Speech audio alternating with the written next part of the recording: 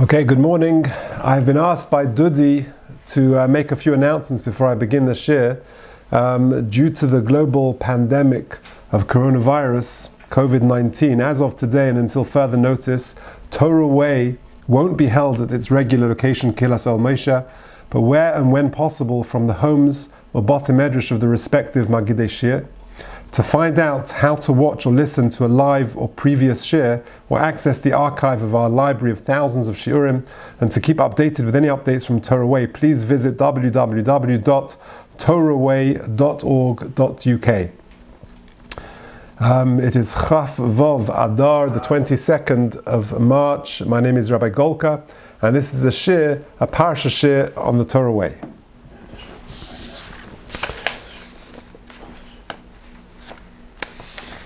Yes, and one final announcement. This week's Torah Way has been sponsored by family Friedlander to L'chveit Simchas HaNesuin Shel Eli Friedlander and Terry Grosnas. It should be a Bas Neman B'Yisrael L'Shem U'L'Tiferes. So this week's Parsha, Parshas Vayikra, as ever, contains messages which are timely and which are timeless and speak to us in these very difficult times. The Pasuk says, the Parsha begins, Vayikra el Moshe vayedaber Hashem elov me'ohel moed leimer. Now famously, the first word in the Parsha, Vayikra, has a small aleph. The Balaturim, on the spot, says the following. I've got a sheet. Normally I give the shir, there are physical people in the room, and I've got handouts. If anyone would like to see the handout, please email me, and later Bli Neder will send you the sheet at j.golka@gmail.com. The Balaturim on this pasuk says the following. Aleph de Vayikra Zeira. The aleph of the word Vayikra is small. Shem Moshe haya gadol va'onov. Moshe Rabbeinu was a gadol and was an onov, was a humble person. Le'rotze lichtov ele vayakar. He really wanted the pasuk to say Vayakar, not Vayikra. Ki'ilu lo diber HaKadosh Baruch Hu imay ele b'chaloim, as if HaKadosh Baruch Hu is just appearing to him in a dream. Kederech shenema b'Bilam, like it says with Bilam, Ki'ilu lo nireh lo Hashem ele b'mikra, as it was as if HaKadosh Baruch Hu is only appearing to Bilam, it's a Moshe Rabbeinu, b'mikra. It was a chance encounter. V'omla HaKadosh Baruch Hu, and HaKadosh Baruch Hu says, Lichtov gam aleph. No, I want you to write Vayikra with an aleph, because I want it to be Vayikra, that HaKadosh Baruch Hu is calling out to Moshe Rabbeinu. It should be a proper communication, a proper dibur. And Moshe Rabbeinu wanted it to be a chance, Vayakar, b'chaloim, not a proper direct link. V'shuv amalei Moshe, continues the Balaturim. V'shuv amalei Moshe, and Moshe Rabbeinu continues, machmasrei v'nova, due to his immense humility, let's compromise. Let's write the aleph small, and therefore Yosim Isha Alfin smaller than the regular aleph. And that was the compromise. It won't say Vayakar, it won't say Vayikra normally, it will be Vayikra with a small aleph. You see the immense humility of Moshe Rabbeinu. We've all been inundated with WhatsApps and messages, and I'm sure everyone received or saw the letter that Reb Chaim Kanievsky, Zayin Gesund, he suggested that we strengthen ourselves in various areas. One is, of course, to avoid Lashon Hara, and he focused on the midah of Anova and to be Ma'aveh al Midaisov, as per the Rosh in Horius Yudalad Amud Aleph. What is that Rosh? What exactly is Reb Chaim referring to? Let's learn the Gemara together and we'll take a look at it. It's fascinating Gemara. The Gemara says there in Horius Daf Yudalad Amud Aleph, famous old machlokas. Amar Rabbi Yechanan, Pligi bar Rabbanan, Rabbi Shimon ben Gamliel v'Rabbanan. The Rabbanan and Rabbi Shimon Gamliel disagreed over the following matter. Chad Amar Sinai Odif. One said that Sinai is Odif. V'chad Amar Oike Harim Odif. Someone who is Oike Harim is better. What is Sinai and what is Oike Harim? So Rashi says, Sinai Odif, Misha Shon Mishnah Obraises Sudurin Oiknisinos Mehar Sinai. Sinai is someone whose Torah greatness lies in his breadth of knowledge. He knows a lot of Mishnayos, a lot of Brises, And that is preferable, Sinai Odif is preferable to someone who is Oike Harim. What is Oike Harim? Says Rashi, T'charif u'mefulpul b'Torah. He's charif, he's very sharp, he's very clever, he has tremendous powers of analysis.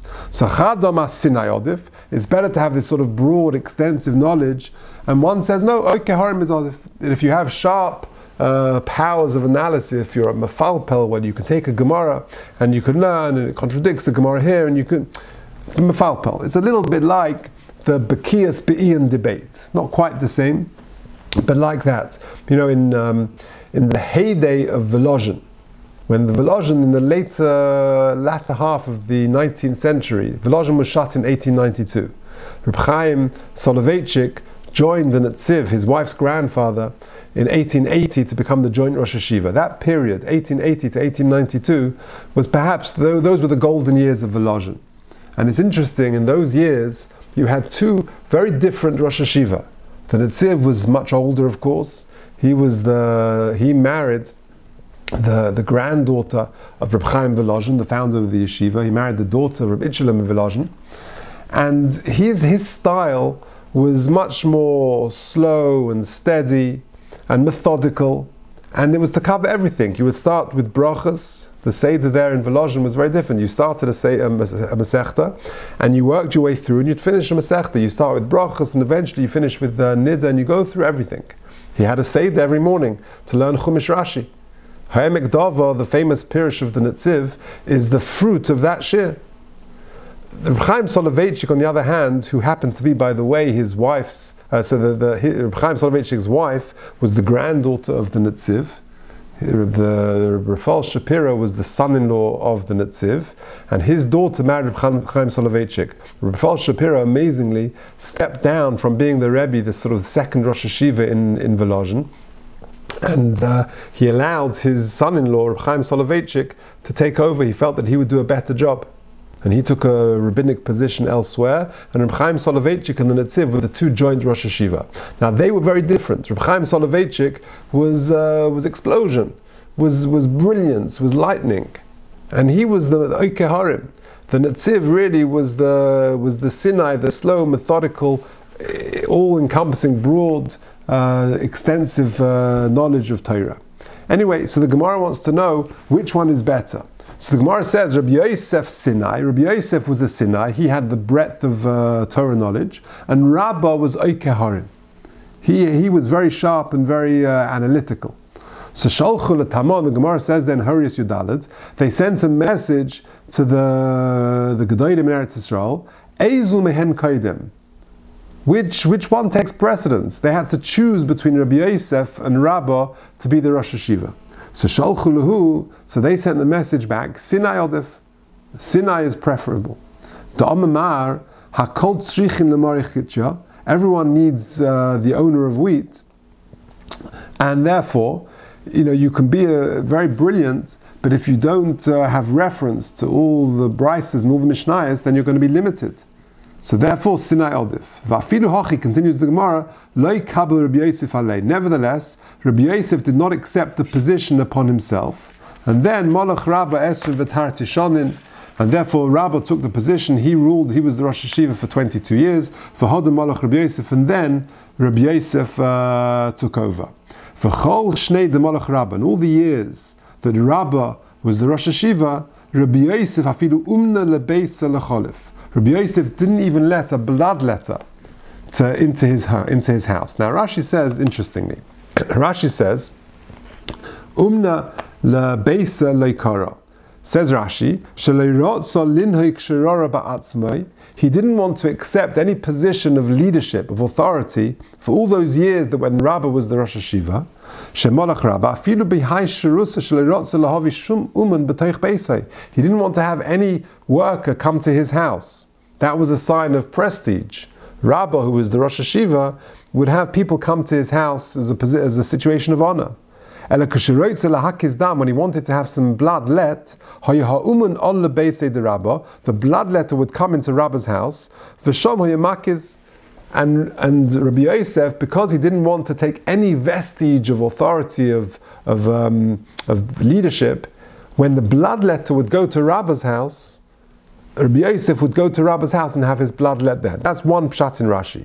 V'istagarsi, another pshat in Rashi. Just by the way, I'm reminded that they said to Reb Shlomo Zalman, the great Reb Shlomo Zalman Auerbach, that when he wanted to take a haircut, the hairdresser said, "I'll come to you, Rosh Hashiva. I'll come to your house and I'll make sure that you have to trouble yourself to come. People, your time is so precious." And Reb Shlomo Zalman resisted. I remember often when I'm in Yerushalayim, I'm in Sha'ar Chesed, and I see that barbershop, I'm reminded of that incident. That Reb Shlomo Zalman was so humble that he wouldn't think of it. Chas v'shalom, I'm going to go to the barbershop. Why should you come to me? V'istagarsi sheleirot salinog shraros ba'atzmai. That Rabbi Yosef refused to take any position of leadership. In all the years that Rabbah was the Rosh Hashiva,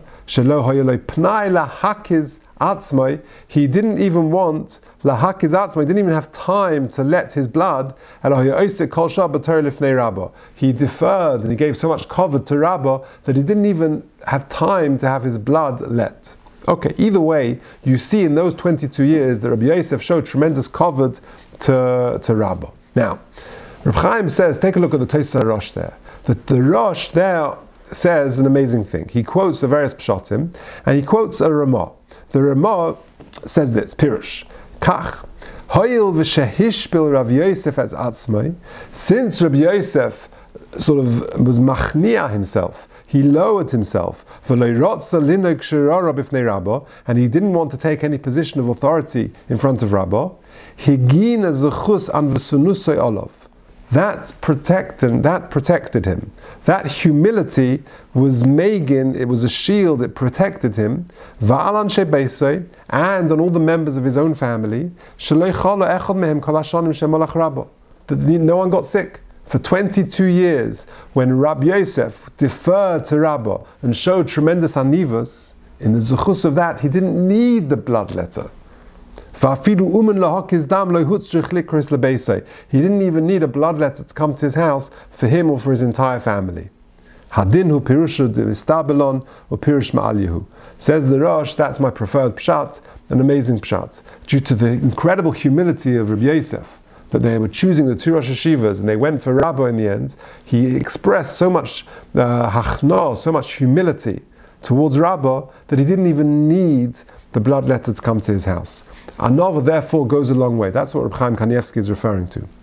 The Urcha Sadikim in the beginning of Sha'ar Sheni and Sha'ar Anova says the following: Ha'anova hi midah toiva, v'hi hepech ha'gaiva. It's the opposite of gaiva. U'mishi yesh bo ha'midah hazos, and someone who has got this wonderful midah, kva heishiv nafshe mekam minei rois. He can save himself from a lot of trouble. U'mishi egia al ma'ala zois hanichbedes, and someone who can rise to this very lofty level, he gets schar according to the degree of his humility. Ki ha'anova shoresh ha'avoda. Anova is the shoresh, is one of the roots, is one of the keys to avodas Hashem. U'maise koten shel anova. Listen to this. Maise koten shel anova. One small act done by anova, miskaba lifnei Hashem Baruch Hu, is accepted before HaKadosh Baruch Hu. Elef yodas yoseh mimaise godel shel ha'gaiva. 1,000 times more than an act which was done with a degree of arrogance. It occurred to me that when we say V'yitin Lecha on Motzei Shabbos, V'yitin Lecha is full of psukim, of brachas and sugulas and yeshuas that will protect us in the week ahead. I remember my father Zechron of Rachel used to say that he used to go to Wednesday night Rabbi Roberts' shir. And Rabbi Roberts once said, he often would tell us what Rabbi Roberts used to say. He used to say he doesn't understand, how can people not say V'yitin Lecha? It's the source of bracha for the whole week. So you see lots of beautiful psukim. There's one part in it, I was thinking, when I was saying V'yitin Lecha, it doesn't seem to make that much sense. What's the relevance of the bracha for the forthcoming week? The very end of V'yitin Lecha we say, Omer Rabbi Yochanan, B'chol makom she'atzmoitze gedolos HaKadosh Baruch Hu, sham atzmoitze am v'sunusay.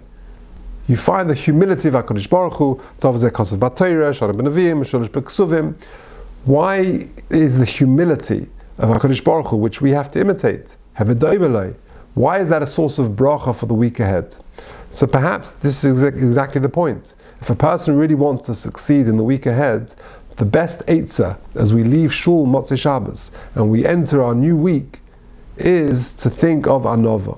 Anova, as the Urchas Hadikim says, an act done with Anova is miskabel elef yodos yosim imaisa gadol shel gaiva. It's accepted. It goes so much further.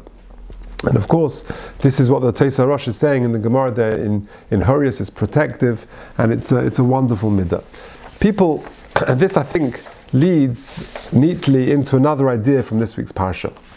The pasuk continues in Perek Beis, Psukim Yud Aleph and Yud Gimel. The pasuk says this: Kol hamincha shetakrivu lashem lo yisaseh chometz ki kol sa'or v'chol dvash lo yisaktir mimenu ishel Hashem. Any mincha which you offer up to HaKadosh Baruch Hu, lo yisaseh chometz ki kol sa'or v'chol dvash lo yisaktir mimenu ishel Hashem. You're not allowed to have any dvash, any honey on the carbon. V'chol carbon minchascha b'melach timlach. You must put salt on the carbon. And the pasuk continues: Al kol carbon takriv melach. You've got to make sure there's melach, there's salt on every single carbon. So the pasuk tells us no honey, but yes salt. What is the message? So I once heard a beautiful pshat. What is the difference between salt and between honey? Imagine you go home and you're cooking and you want to cook some chicken. What is the difference if you add salt or if you add honey? When you add honey to the food, honey deviates, it distorts the actual taste of the chicken. It's not real chicken, it's honey flavored chicken. But if you were to add salt to the chicken, that brings out the natural flavor of the chicken. And that's exactly the point. Says HaKadosh Baruch Hu, when you bring a carbon, this is what Parshas Vayikra is all about, the whole Sefer now. When you bring a carbon, it really is a reflection that this should be you. There, for the grace of Ridbon Shalom Goai. That's really what it's saying. And therefore, I want you to fulfill your potential. I don't want you to try and distort who you should be. Don't add honey to the carbon. Add salt, because salt is what brings out the real essence, the real flavor, the real person. Often, I think people confuse true humility with false humility. And this is exactly the point. The mashal I always give in school is this. Imagine you get a teacher who says he wants to do a class, let's say a Haggadah. He wants to prepare, all the boys prepare a Dvar Torah, and they're going to put together a beautiful Haggadah for Pesach. And then he needs someone to draw a front cover. So he says to the class, who here is a good artist? Who can draw a nice front cover for our class Haggadah? So imagine there are two boys in the class.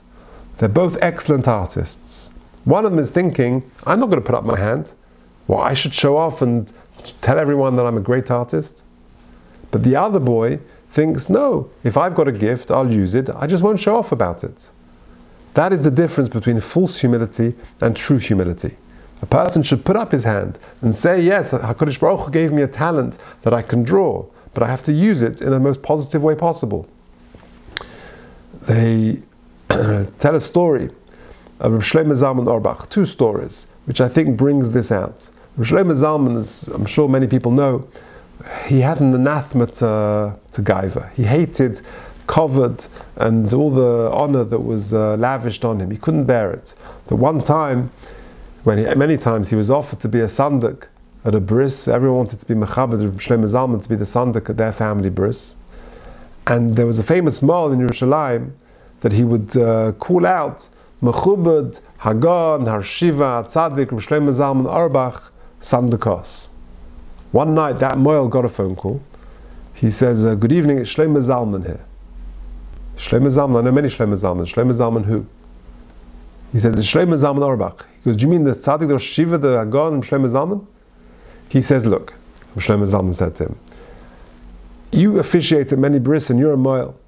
He says, please, I beg you, do not call me up anything other than Harav Shlomo Zalman Auerbach. Please just remove all those accolades. I can't bear it. And he said, very sharp, he said, if you continue to call me up with all those lavish titles, I will refuse to be a sandik at a bris which you are performing as the moil. Contrast that to another story of Shlomo Zalman. Shlomo Zalman one time had a very difficult predicament. A family approached him. They had a young man, a teenage boy, who was special needs, and he lived at home.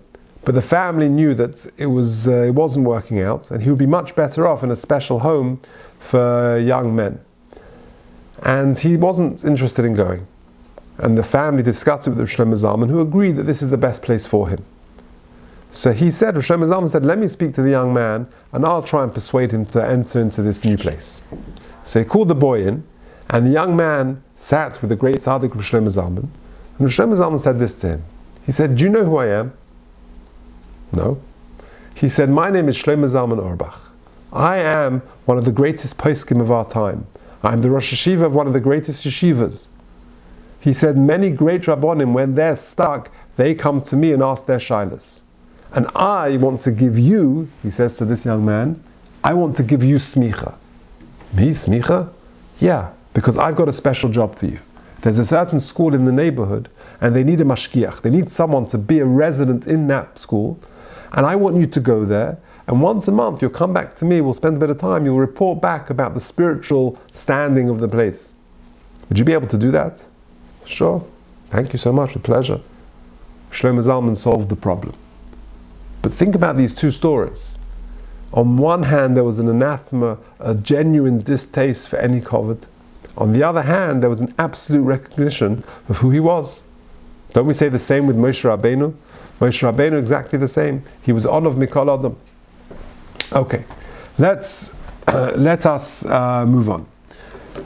The Pasuk says in Perek Aleph, Pasuk Yud Daled and Pasuk Yud Zayin, V'im ha'oif ala karbon al Hashem, v'shisa oisoi b'chnofav, and he tears, he splits with the feathers, v'hikte oisa ha'kohen ha'mizbecha al ha'itzim asher lo'esh, oilahu isherech nechach Hashem. Another vot, a famous vot. There is an interesting Rashi on this pasuk. The Torah tells us that you bring the carbon, you've got to split it, and you offer up the carbon with the feathers, with the noitza. Says Rashi there, b'chnofav with the feathers, noitza mamish with the actual feathers. Says Rashi, v'halo ein lecho hedjet shemeriach reach rasha knofayim nisrofim. There is no ordinary person who can smell the reach ra, the foul odor of burning feathers, ve'ein nafshe kotza olav, without becoming nauseated. Why therefore does the Torah say that you have to burn the feathers? So that the mizbeach should be full, umuhuda and beautified, but karbona shel ani. What's pshat? So I once saw an amazing pshat. Think about how this works in practice. Imagine you want to bring a carbon. So if a person is not wealthy, his neighbor could bring this very, very fancy carbon, a big par he'll schlep it along, they'll shecht it, it'll be on the mizbeach for hours, until you burn the whole thing. And his neighbor, who's an oni, who's a poor person, will come along with a little bird, they'll burn it. If they just burn the flesh of this animal, it will take 30 seconds, a quick barbecue. Says the Torah, no. Have chesed, have rachmanos on this poor person. Don't let him be in and out of the Beis HaMikdash so quickly. Let him come in, let him burn the feathers. That will prolong the whole process, and more importantly, it will save him a little bit of embarrassment. And therefore, burn the feathers. Maybe that's a reach ra, but for me that's a reach nechayach. If it saves him embarrassment, that it prolongs his stay in the Beis HaMikdash, that he won't be in and out in 2 seconds, and that his poverty will not be displayed so blatantly, so therefore that's reach nechayach. And you see the same thing with Bikurim. The Gemara says in Baba Kama, Daf Tzadi Beis Amud Aleph, Amalei Rava l'Rabba B'Amori Minaha Milsa D'Amri Inshi Bosa Anya Ozlan Yosa. What's the source? Where do you see this concept that poverty follows the poor? That Bosa Anya Ozlan Yosa. Amalei Disnan, it's a Mishnah in Bikurim. Ashirim Mevin Bikurim B'Klasa Shel Zahav. Ashirim bring Bikurim in baskets of Zahav v'Kesef, in very fancy, beautiful baskets. V'Aniyim, but poor people bring Besale Nesarim Shel Arova Klufa. They bring in wicker baskets made out of reeds. Hasalim v'Bikurim Noisnim l'Kohanim. The salim, the baskets, and the Bikurim are given to the Kohanim. But the fancy Kesef and Zahav klosos, the baskets made out of silver and gold, they go back to the rich owners. So you see that poverty follows the poor, because the poor man has got to actually give his basket with the Bikurim, and he doesn't get the basket back. The rich man gives Bikurim on a fancy platter of silver or gold, but he gets his basket back. You see therefore that poverty follows the poor. What's the svara for that? So again, it's the same idea. Imagine, You've got a wealthy man, he comes along with a basket laden full of beautiful, delicious fruit. He brings it to the kohen, he empties it out onto the table. You've got an abundance of fruit that is being given to the kohen. He takes his basket home. Why? The mitzvah is to give bikurim, to give the fruit, not to give baskets. But if the poor person were to do the same, that's dangerous. Why? Because Nebuch, what's his basket? His basket has got a pomegranate, a couple of grapes. What fruit did he have already? So if he were to spill that onto the table, there'll be a few grapes rolling around on the table. It's embarrassing. To save the embarrassment of the Oni, just let him give that wicker basket to the kohen. Let the kohen just take it, because more important is to save the embarrassment of that poor person. One more vort, which we'll finish with. The Reb Chaim Kanievsky gave one other eitzah as well. He gave the eitzah of strengthening ourselves in the area of Lashon Hara. We know that this self-isolation is a throwback to Bodod Yeshev. Everyone is sitting on their own in their own daladamas. Bodod Yeshev was the consequence of tzaras. That a person there are different things he could have done, but one of them is he spoke Lashon Hara, so he's got to go chutz l'machaneh. There's a famous vort of the Imre Emes. Now, I said this recently, but I want to just say it again there's a story which I'd like to share, which I think is remarkable. The Imre Emes asks a kasha.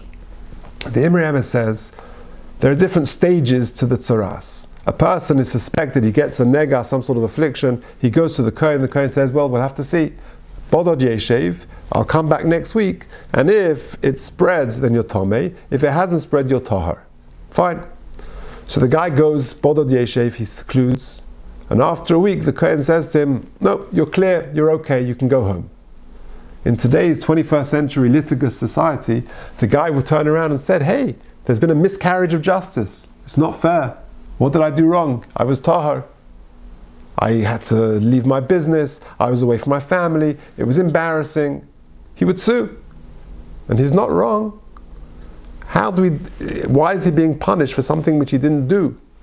Says the Imre Emes, the third Ger Rebbe, an amazing thing, that sometimes he actually is being punished.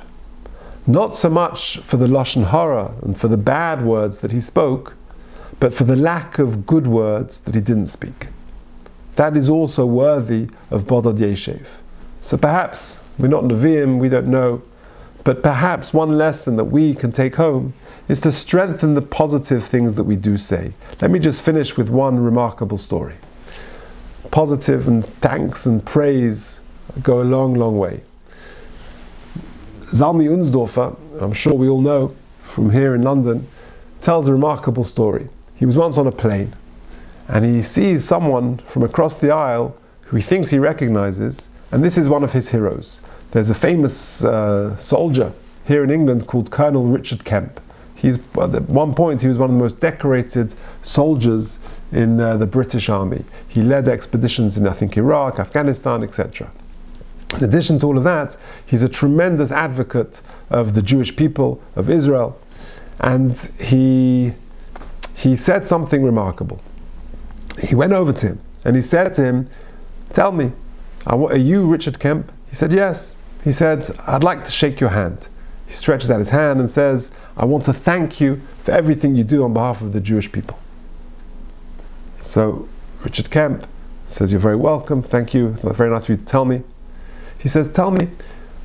Zalman says to him, he says, how did you start with this? You're not a Jewish person. Why do you stand up and advocate on behalf of the Jewish people so much? Where does it come from? So Richard Kemp said something amazing. He said, I often think about that. He said, I think the source is this. When I was a little boy, my parents sent me off to my uncle and aunt. They lived in Devon, in a little cottage. And there I was, 8, 9 years old. I was a little boy. I was there in the countryside. I had a lovely time, but for hours, many times, I was bored. And my uncle and aunt had a bookcase. And occasionally, on a wet day, I would sit, I would look, and I would read. And there was a book there called The Yellow Star. And The Yellow Star is a biography about a person's experiences in the Holocaust. And I used to read that, and perhaps that's got me interested in the Jewish people, the Holocaust, and that's why I always advocate on their behalf. So Zalman Unsdorfer says to him, The Yellow Star? is that written by someone called Mr. S. Unsdorfer? So Richard Kemp said, yes. Zalman says to him, that was my late father. He wrote that book. It was his own autobiography of his experiences in the camp. He says, that's amazing. There were 200 copies printed. How one book makes its way to some cottage in Devon, I've got no idea. But a little Richard Kemp happened to chance upon it, read it, and that fueled a passion to speak on behalf of Klal Yisrael on so many occasions. So say thank you, and going up to a person and thanking a person and saying good things sometimes goes a long way. That Rav Zalman was able to get such nechama that it was his own father's book which was the trigger to all that wonderful advocacy. So there you have it, Parshas Vayikra, Karbonos seemingly so distant from us, but I think lots of very interesting messages. The small Aleph of Vayikra teaches Anova. That is the message of Chaim Kanievsky said that we should strengthen ourselves in, and that's the Gemara in Horius. The message of Rabbi Yosef, says the Tosfos Harosh, that display of 22 years of deference to Rabbo, that tremendous Anova, saved him for 22 years and his family from ever needing to have their blood let. That's the idea. And the Orchos Tzadikim, that one act by Anova is accepted in front of HaKadosh Baruch Hu, Elef Yodos Yosim Ma'aseh Gadol Shel HaGaiva. And maybe that's why Vayitzin we say that Gedulos Shel HaKadosh Baruch Hu Shamat HaMotzei Am V'Sunusai, because it's a reminder of that's how we should enter a new week. And then we said no artificial flavoring, that we have no dvash but only salt, because we have to bring out our koiches, our talents, true humility as opposed to false humility. And lastly, that beautiful idea of saving the embarrassment of the poor kohen, that we burn the feathers, because that reach ra is actually a reach nechoyach, and that's the lesson from Bikurim as well.